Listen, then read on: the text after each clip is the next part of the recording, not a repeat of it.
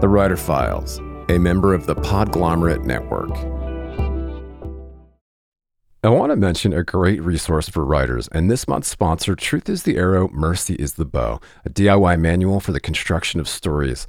I'll expound later in the show, but the short version is this long-awaited book about the craft of creative writing from New York Times bestselling author Steve Almond sets out to debunk the well-meaning but misguided myths that hold us back from writing our deepest and most honest work.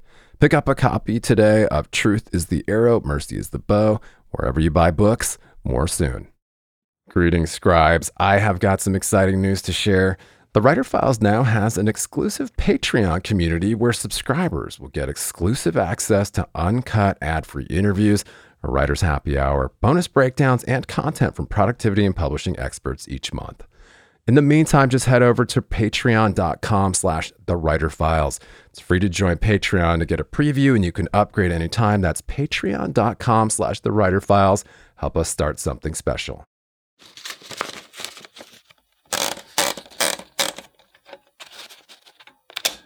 You know, I thought I was creating a bad guy, and I was just trying to make him just interesting and likable enough so that people would keep reading. But I didn't think anyone would really go, wow, he's great. I wish I knew him. Hey, I have a list for him. And, you know, I was glad that it took off like it did, but it was always a shock to me that people actually liked Dexter. Greetings, scribes, and welcome back to the Writer Files. I am still your humble host, Kelton Reed, wishing you positivity, productivity, and prosperity. And this week, the internationally best-selling thriller writer of the Dexter series, Jeff Lindsay, chatted with me about his previous life in the dramatic arts, marrying into literary royalty, and what it's like to hang out with actor Andy Garcia. Jeff's the New York Times bestselling author of the Dexter novels, which debuted in 2004 with Darkly Dreaming Dexter, and was adapted by Showtime into the popular TV series that ran for 8 seasons. His latest novel is Fool Me Twice, the second in his recent Riley Wolf series, about a master thief that targets the wealthiest 0.1%. Publishers Weekly said of the series in a starred review, fans of the Ocean's 11 film franchise will be eager for more.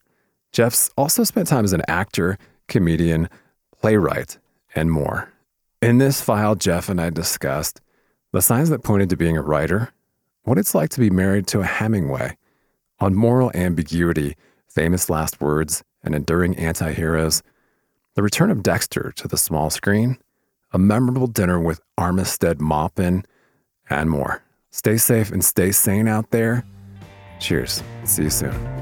And if you're a fan of the Writer Files, please click subscribe to automatically see new interviews as soon as they're published, and leave us a rating or a review on Apple Podcasts to help other writers find us. Yes, welcome back to the Writer Files. I am honored today to be joined by a special guest. I've got bestselling author Jeff Lindsay joining us. Thanks for doing this, man. I know you're busy, and how are you surviving there? Well, I'm not really sure I am yet, but it's a job of work, as we like to say. We're hanging on. We've all been affected by this, and not just the pandemic, which would have been enough. But so far, no one I know has been fatally affected. So, thank you, whatever gods are in charge of this. Yeah. Well, I'm happy to hear that you're doing okay and that your family is okay. But yeah, we are here to talk about writing and the writing life and your latest opus. But I want to turn the clock back a little bit and just go back, maybe kind of pre-Dexter days, talk a little bit about how you got here, how you became this wildly popular best-selling author, and, kind of your background, even a little bit maybe about your kind of dramatic arts days. Yeah, it's a terribly sad story. I was an actor, and I was with a repertory company, and we had a new play booked, and the director came to me and said, the playwright died. Don't you do some writing too?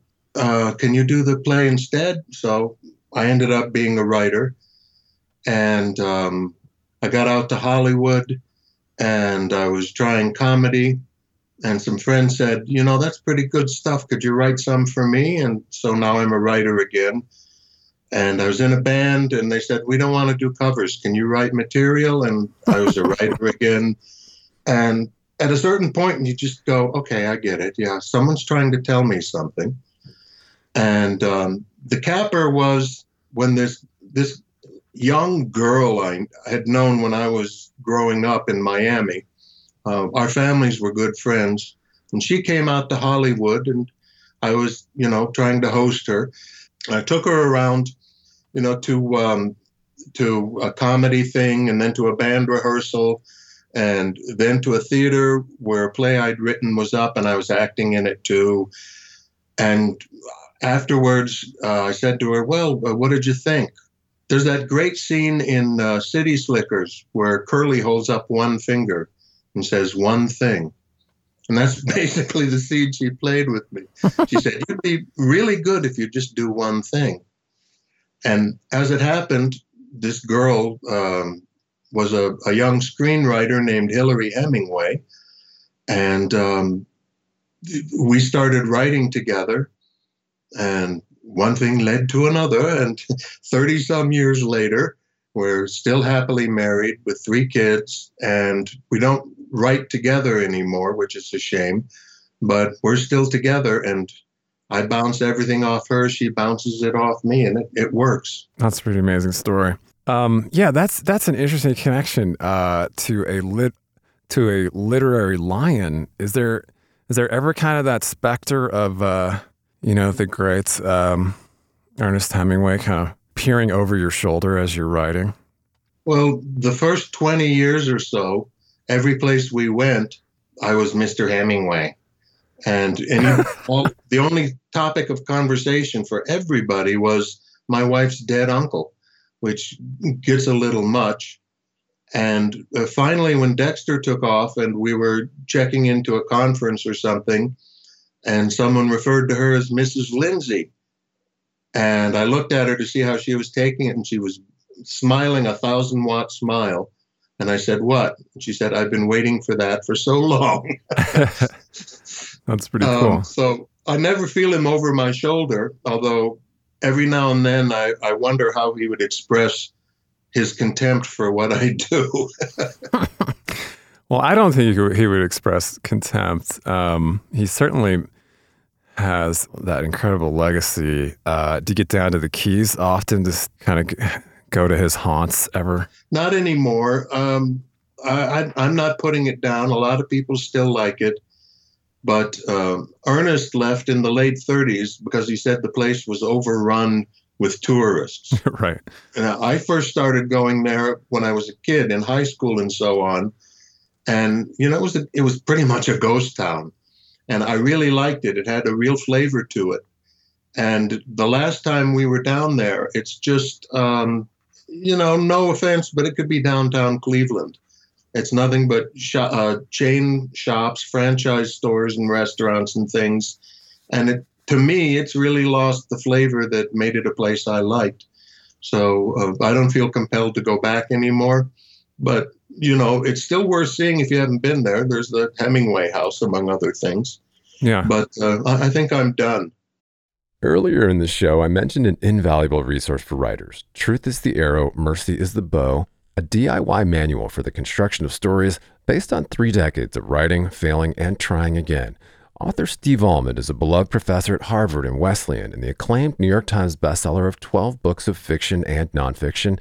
And in Truth is the Arrow, Mercy is the Bow, Steve employs the radical empathy he displayed as a co-host of the Dear Sugars podcast with Cheryl Strayed, where they explored the joys and trials of storytelling to explode myths that hold us back from writing our deepest and truest work. The book includes chapters on plot, character, and chronology, but travels far beyond the earnest intentions of most craft books. It also includes writing prompts to generate new work. Pulitzer Prize-winning author Richard Russo called it one of the best books on writing he's ever read, and also the funniest. Pick up a copy of Truth is the Arrow, Mercy is the Bow, a DIY manual for the construction of stories wherever you buy books, and add it to your TBR today. And just a quick aside to revisit the exclusive Writer Files Patreon community where subscribers get access to uncut ad-free interviews, a writer's happy hour, bonus breakdowns, and a lot more. I know that for serious writers, it can be more distracting than ever to cut through the noise, stay productive, and home in on what's happening in the publishing industry. Over 8 years, we've provided a looking glass into the habits of professional writers and publishing industry insiders. And as your humble host, I've decided to launch a membership-based Patreon for serious scribes to cut through the noise, swap tips and tricks, and hang out with like-minded peers.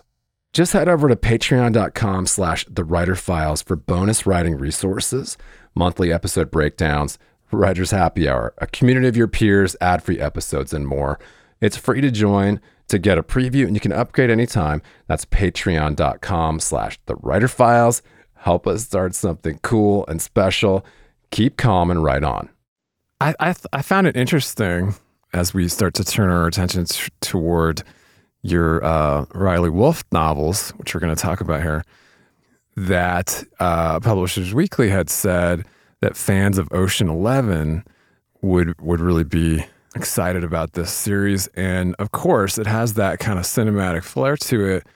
Talk a little bit about this very interesting connection I found because, of course, Andy Garcia blurbed the first in the series, and talk about that connection because if you look at Ocean's 11 and you look at Hemingway, they're kind of worlds apart, but talk a little bit about your relationship with Mr. Garcia.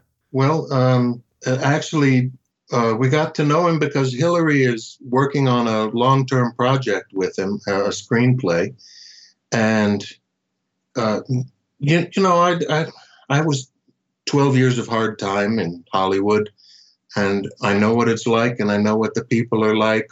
So I wasn't expecting a lot, but we started every now and then meeting with Andy and realized that he's one of the most down-to-earth, warm, genuine people you could ever meet. And walking through Miami with him, he's like a god there. Mm-hmm. People stop him and ask for a photograph and an autograph. And he's always, of course, sure, how are you? How do you want it? Did that one come out okay? You want to try another? Just the nicest person in the world. And like Hillary and I, he's about family over everything else. And he's one of the most loyal people I've ever met for his friends.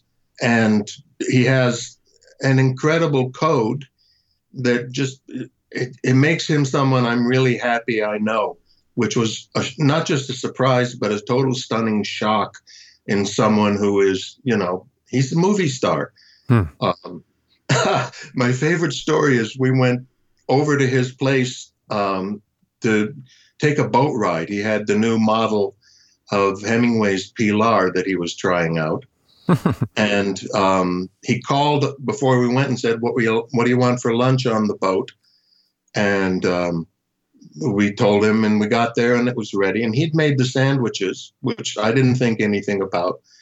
But, it was nice. We had a great time. And as we're driving home, I look in the mirror and my daughter, who was, I think, 10 at the time, is giggling her head off. And I said, what's so funny?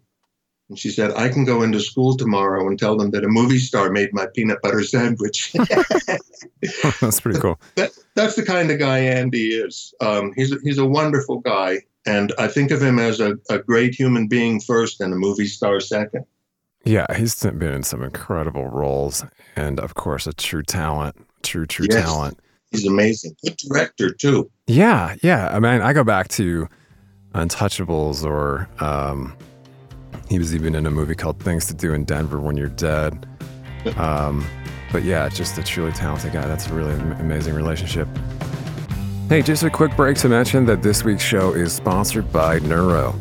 Neuro makes functional gum and mints that help you better your mind and do more. Launched by athletes with backgrounds in neuroscience and chemistry, they imagined health supplements you could easily carry in your pocket and take on the go throughout the day instead of having to gulp down a bunch of pills in the morning. The great thing is these patented cold compressed gum and mints are gluten-free, sugar-free, vegan, and work a lot faster than drinks and supplements. They're loved by Olympians, engineers, academics, fitness peeps, and creatives like you and me stuck at home staring at the screen. The energy and focus products have been shown to improve brain performance in a pilot study out of the Harvard Innovation Labs, and the new Calm and Clarity line uses ingredients scientifically shown to reduce stress and stabilize mood. Because they're gum and mints, they're easy to carry, taste great, and give you fresh breath. I honestly dig them because they take the stress out of having to brew or find that cup of coffee during the time in the day. We could all use a boost and a little easier on the wallet. Head over to getneuro.com to order and better your state of mind now. That's GETNEURO.com, getneuro.com. Use the code WRITER to get 15% off your first order today. But let's turn our attention to Fool Me Twice and the latest in this Riley Wolf series about this master thief. And what I find very interesting about your writing, of course, is not only the cinematic quality, and of course you have that that background in playwriting and screenwriting, which lends to that, it would seem. But there's kind of these ripped from the headlines relevancy, of course, which is fascinating, and then the moral ambiguity piece, which is also incredibly compelling. So talk a little bit about Fool Me Twice and the latest in this endeavor of yours, and pulling off the impossible crime, as you put it. Yeah, well, that's the thing. Riley Wolf is he's not in it for the money. He's made plenty of money, but that's not the thrill for him. What gets him off is doing things that everyone else says are impossible. That's the title of the first book. Someone says to him, "It's impossible," and he goes, "Just watch me." And it's more than impossible. It's like, you can't possibly do it. That was what started him. It's really a very exaggerated case of "I'll show you." My new joke about it is that because Riley's a Southerner, it's kind of a very sophisticated and well-developed case of, "That's nothing. Hold my beer. Watch this." Famous last words in the South, "Hold my beer." But to him, that challenge, the job, is everything. And I think this is where the moral ambiguity comes in. We've probably all known people who are so focused on getting a job done that they don't see the collateral damage they're doing. And I think Riley usually sees it, but it doesn't matter because the important thing is getting the job done. So if there's an obstacle in the way, he goes over it or around it or destroys it. And if there's a person in the way threatening the job, he doesn't mind killing them. It's not what he's about, but it's not a big deal either if it's interfering with the job. So I've taught a course in anti-heroes. One of the things that's part of the anti-hero formula is a very strict moral code. But the thing is, it's a different moral code. It doesn't pay any attention to societal norms or what people expect or what you're supposed to do. It fits the anti-hero himself personally. And in Riley's case, as I said, it's all about the job. So collateral damage, he doesn't even think of as damage. It's just part of the job that needs to be done. Well, that's interesting. I mean, so I think, kind of when you compare Riley Wolf and, of course, Dexter, there is something very, endearing about these characters, right? Yeah, which, at least with Dexter at first, really shocked the hell out of me. I thought I was creating a bad guy. And I was just trying to make him just interesting and likable enough so that people would keep reading. But I didn't think anyone would really go, "Wow, he's great. I wish I knew him. Hey, I have a list for him." And, I was glad that it took off like it did, but it was always a shock to me that people actually liked Dexter. My first hint was before publication of the first book, and I was at a meeting with the publicity people at the publisher. And one of them took me aside and she said, "I shouldn't say this, but I have such a crush on Dexter. And I went, really? That's odd. And it turned out, no, it wasn't odd. It's a pretty normal thing. A lot of people had that crush. And it's more than just, the young woman who likes bad boys, because it's people of all ages. I think it has more to do with, it was a throwaway line a minute ago. I said, I have a list for him. Mm-hmm. A lot of people have that list. So to fantasize about someone you could hand the list to and go, take care of this for me. My hands are clean, but those people are gone now. It's fun for some people to think about, I guess. Yeah, it's very interesting. But it opens a whole kind of can of worms when it comes to, the endearing nature of sociopaths. Yes, and I love canned worms. Right. As a writer, I guess you have to kind of lean into those cans of worms, or dig into them, as it were.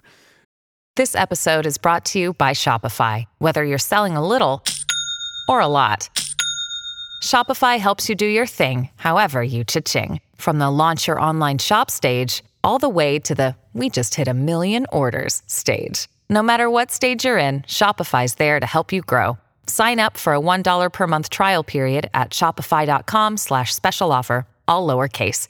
That's shopify.com/special offer. Another day is here, and you're ready for it. What to wear? Check. Breakfast, lunch, and dinner? Check. Planning for what's next and how to save for it? That's where Bank of America can help. For your financial to-dos, Bank of America has experts ready to help get you closer to your goals. Get started at one of our local financial centers or 24/7 in our mobile banking app. Find a location near you at bankofamerica.com/talktous. What would you like the power to do? Mobile banking requires downloading the app and is only available for select devices. Message and data rates may apply. Bank of America N.A., member FDIC. Well, so Dexter is coming back, I understand. It ran for an incredible 8 seasons on Showtime with the truly talented Michael C. Hall doing that character. Talk a little bit about kind of where the series diverged from your own storytelling, and maybe kind of your relationship with the production now. Well, the first time around, my relationship with the production was always good. I'd visit the set and chat. I became friendly with a couple of the actors, and I never had a problem with it. As I said, I did time in Hollywood, and I know how it works, and I know I got incredibly lucky, because just starting with Michael C. Hall, the challenge, and I thought about this as an actor and didn't know how I'd do it. The challenge is for the actor to act someone showing feelings when they actually have no feelings. So it's an actor acting, basically. And Michael was brilliant at it. He pulled it off. The writing was generally very, very good. Everything. They made a couple of mistakes that I got grief for. They misused the word coño, which is a staple of Cuban patois. And all my Cuban friends called me up the next day and said, "Coño, what were you thinking? Why you let them do that?" Not Andy Garcia. He would never use that word. Wow. But overall, it was an amazing ride. And for it to go 8 seasons, that's magical, because that's, honestly, it's in Hollywood, that's like the break-off mark for going into syndication. That means no problem, you can syndicate anywhere. And that's bottom line stuff that everybody thinks about out there. Mm-hmm. So I never had a problem with it. I thought I was really lucky, and I still think so. The return, the original actors are on board with it, from what I've heard, and a real stroke of luck, they got the original showrunner, Clyde Phillips, back. This is something that, unless you're, in the biz, you don't know about or pay attention to, maybe. But showrunner is incredibly important. The first time I heard the term, I thought it meant like the messenger. And I'm afraid I was disrespectful of whoever it was. But no, the showrunner runs the show. It's what we used to call head writer, and more so. So Clyde did a terrific job the first time around. And I know him a little, and I know that he wouldn't come back for the second round unless he was confident he could do as good or better this time. If I know him, he's been sitting there for 10 years going, I think I should have tried to go this way or do that. And he's got a list of things that are improvements that they're going to try this time. So I'm kind of excited to see it. Yeah, that's really cool. Yeah. Is there any interest in turning the Riley Wolf novels into an adaptation of any sort? Absolutely. In fact, I'm expecting to make an announcement soon about a motion picture deal. We